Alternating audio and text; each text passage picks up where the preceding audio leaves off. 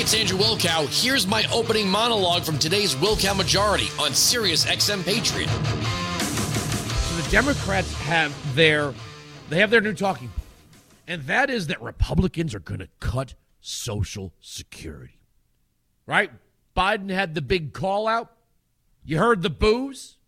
Kevin McCarthy has said over and over, there are no cuts to Social Security being proposed by Republicans. But you know what Biden's got? He's got Rick Scott. Rick Scott has called for a reauthorization, a sunset and reauthorization, that every 5 years Congress would have to reauthorize these programs, Medicare, Medicaid, Social Security. How does that well, it puts it at risk, Andrew. Well, so what if it puts it at risk? If we elect a House majority and a House Senate that wants to make changes, the Democrats like to use the word reform. Make reforms to Social Security, like partial privatization. I thought this is what democracy looks like. This is what, I thought that we're our democracy. Come on, man. Right? If we elect people that want to make, what's laughable about the reaction here is the Democrats want to tell you that democracy should change the Constitution. The Constitution is anti-democratic. It's not democratic. The Electoral College is not democratic. The Supreme Court is not democratic, and they only care about that now because they don't control it. But they're telling you everything is not democratic. Well, if we can't vote for people who would make changes to an unconstitutional federal... I'm putting my pen down on this table. I'm broadcasting from a ballroom, conference room, whatever you want to call it, at a hotel. I will stop this program to let any Democrat explain the constitutionality of these federal programs. Social Security is unconstitutional.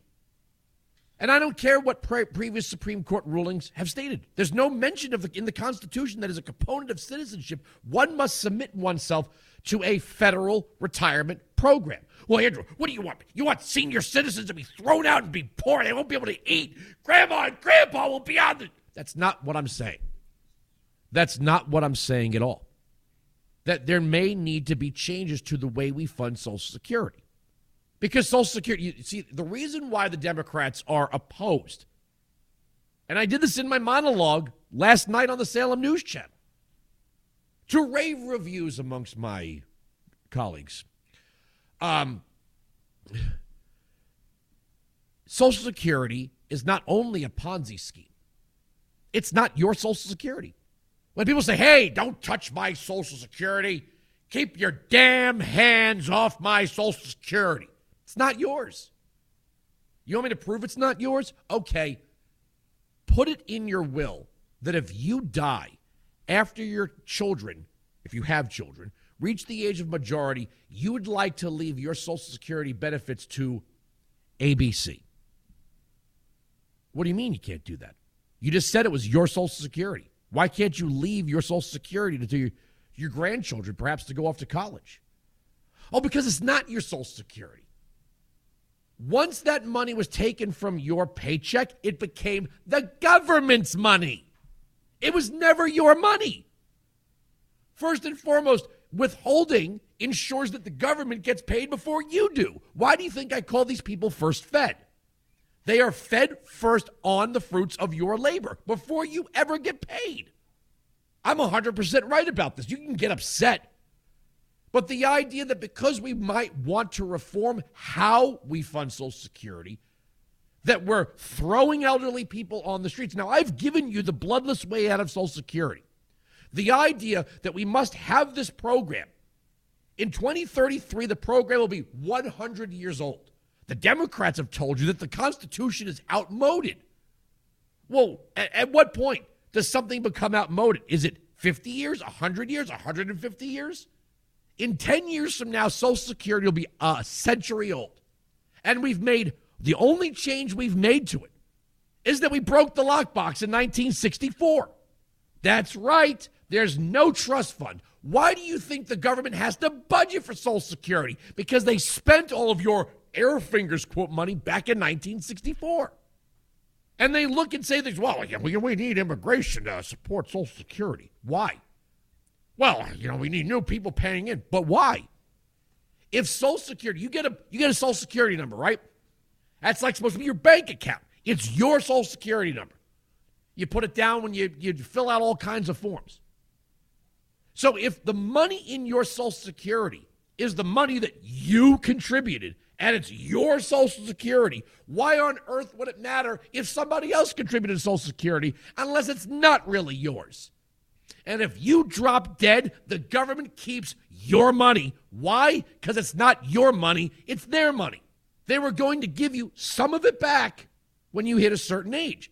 And when you adjust that for inflation, you actually get less. Right now, if you're drawing on Social Security, you're getting less than you ever put in. So maybe having a hedge of privatization, 2%, 5%, being able to put some of that in gold, silver, whatever it is, to hedge against the government. But see, the government doesn't like competition. The government doesn't like anybody thinking, hey, maybe the government's not doing a very good job here. From the Associated Press, headline, Biden warns of GOP plans for Medicare and Social Security cuts.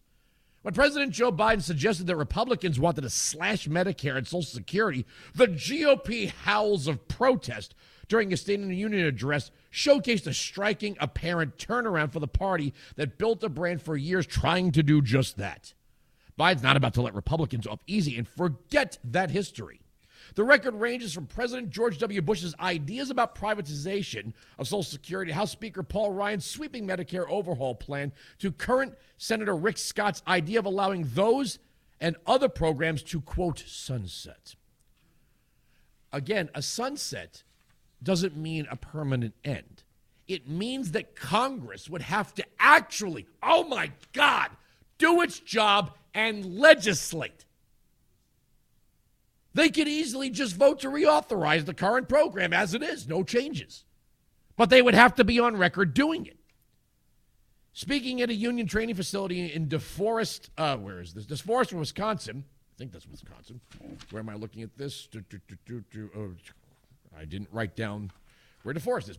Biden pulled out a copy of Scott's campaign proposal and quoted Senator Ron Johnson, as well as Republican Senators Mike Lee of Utah, to warn Republicans would target Social Security and Medicare. Even though House Speaker Kevin McCarthy has insisted that cuts to Medicare and Social Security are off the table, and many House and Senate Republicans vehemently agreed during Biden's State of the Union, shouting liar as he suggested they were proposing reductions. Now, here's where it gets interesting. Reading from the Associated Press, not a right-wing blog. Mandatory spending on these programs, that's Medicare, Medicaid, Social Security, accounted for $2.1 trillion in fiscal 2022, which ended last June 30th, a sizable chunk of the nation's $5.8 trillion federal budget. Both funds are on track for insolvency, and the nation's debt is climbing, already edging past the $31 trillion limit. In 2005, then-President Bush floated a proposal to partially privatize Social Security, the retirement income program mostly for seniors. Yeah. Why is that?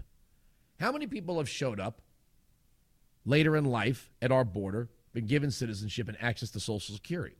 Republicans in 2010 seized control of the House and elevated House Budget Chairman Paul Ryan, the architect of the Medicare proposal to shift toward private insurance options, to be the party's 2012 vice presidential nominee. More recently, Scott, the leader of the Senate GOP's campaign arm, put forward his own plan for overhauling the entitled assistance for older Americans. Biden zeroed in on Scott's proposal when the senator first introduced it more than a year ago, using it to portray Republicans as extreme. Well, what's extreme? What's extreme? Nothing's extreme. They're always talking about reform. We got to reform the Electoral College. We got to reform the apportionment of senators. We've got to reform the Constitution, they say. But don't you touch Social Security. That can't be considered outmoded. Politically, it was genius to tag the party with this idea that the party wants to do away with Social Security, said William Arnorn, a chief executive of the National Academy of Social Insurance, an advocacy organization for Social Security. So this is a political attack. And it's baseless. Now, here's something interesting. The Hill.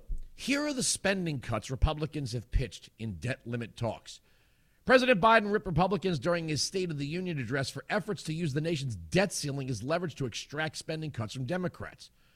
Some of my friends want to take the economy hostage. I get it. Unless I agree to their economic plans, Biden said Tuesday night as the White House gears up for a budget battle with House Republicans.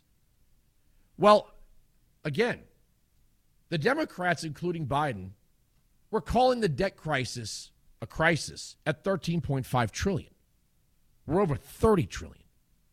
So to say, never, ever will I ever use the debt ceiling to negotiate a needed spending cap is insane. This can't go on forever. It just simply can't. Speaker Kevin McCarthy has voiced support for limits on new discretionary funding after he agreed to work toward a balanced budget in 10 years as part of the concessions he made with GOP rebels to secure the speakership last month. I don't understand what is controversial here. We cannot spend forever. Why won't the Democrats agree to a spending cap? And then it says right here, after spending caps, work requirements. There's been some early chatter around work requirements for safety net programs, specifically Medicaid and the Supplemental Nutrition Assistance Program. I do not see a cruelty, an act of cruelty or immorality in expecting people who are able-bodied to work. This is the thing. If you read Rick Scott's proposals, one of his proposals is that everybody pays taxes at a minimum of $100. You're putting in something, right? Now, granted, if you're paying only $100 in taxes, the likelihood that you are going to receive so much more in government services, perhaps even in free money, but at least you'll have had to make that payment to be a part of the process. Now, I understand. I think Ronald Reagan saw the earned. I think Ronald Reagan, and look, sometimes conservatism, when coming from the heart, can go awry. The earned income tax credit, which once started as a way to encourage people to work, became a subsidy for the labor force and then ultimately became expanded into a lifestyle for many. So you have some people out there that, yes, they may be working, but by the time they square up with the government, hot damn, they're making a profit. There's no immorality in expecting people to produce something. The rest of us have to do it. The rest of us have to get up and go to work. So a work requirement, or at least, how about this, an attempt at a work requirement. Can you fill out a job application this month? Others have expressed openness to this idea. I think generally able-bodied people that don't have small kids and meet all the criteria should be seeking work, said Representative Don Bacon of Nebraska, a GOP moderate. Said he was open to the idea. Yeah, what a crazy idea. Then there's this one. I've been talking about this for forever. COVID relief funds. Some Republicans are looking to take back unspent COVID-19 pandemic relief funds from state governments as they plot their next steps in talks.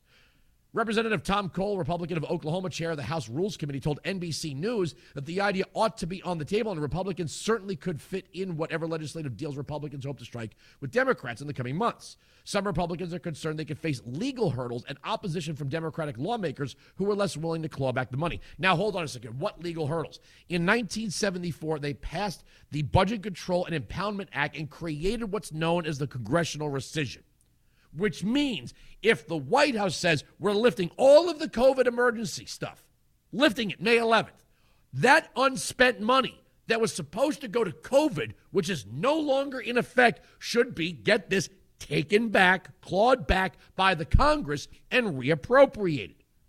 So maybe if you get the spending cap and then you take back the money that isn't spent yet because you don't need to spend it now, it'd be like budgeting for a war, right? Let's say you budgeted for a war. So we got to have war funding. The war's over. Would you continue to spend the money on a war that is now over? The troops have come home. There's a baby boom, right? You go, wait a second. We don't have a war anymore, so maybe we should take back some of this war funding. That would make sense. I guarantee you, if you're standing in a room full of Democrats, you said, you know, when a war ends, if there is leftover war funding, we should put that back into the budget. Whoa, yeah, that makes sense. So if COVID is coming to an end May 11th, what's going to happen is states and local governments and federal agencies, well, we got to spend that money now. It's going away May 11th. Shouldn't be that hard to have an accounting. Hold on, freeze the spending. COVID-related spending should be frozen right now. Come May 11th, what is left over to the tune of billions of dollars should be put back on the books to be allocated for the current spending. This would make this budget cap painless. And then we could talk the penny plan, a 1% reduction in the federal budget. None of this is radical. None of it's radical, no matter how hard the Democrats try to portray it as such. None of it. Now, coming up on the program a little bit later, we're going to have Buddy Carter on the program. Representative Buddy Carter is going to present his fair tax plan right here. Weinzig 695, Patriot 957-2874. Understand this. We are right, they are wrong. That's the end of the story. The arguments on this radio program cannot be broken. Sirius XM Patriot. You can join me live on the Wilkow Majority, Monday to Friday, noon to 3 East, 9 to noon West, on Sirius XM Patriot, channel 125.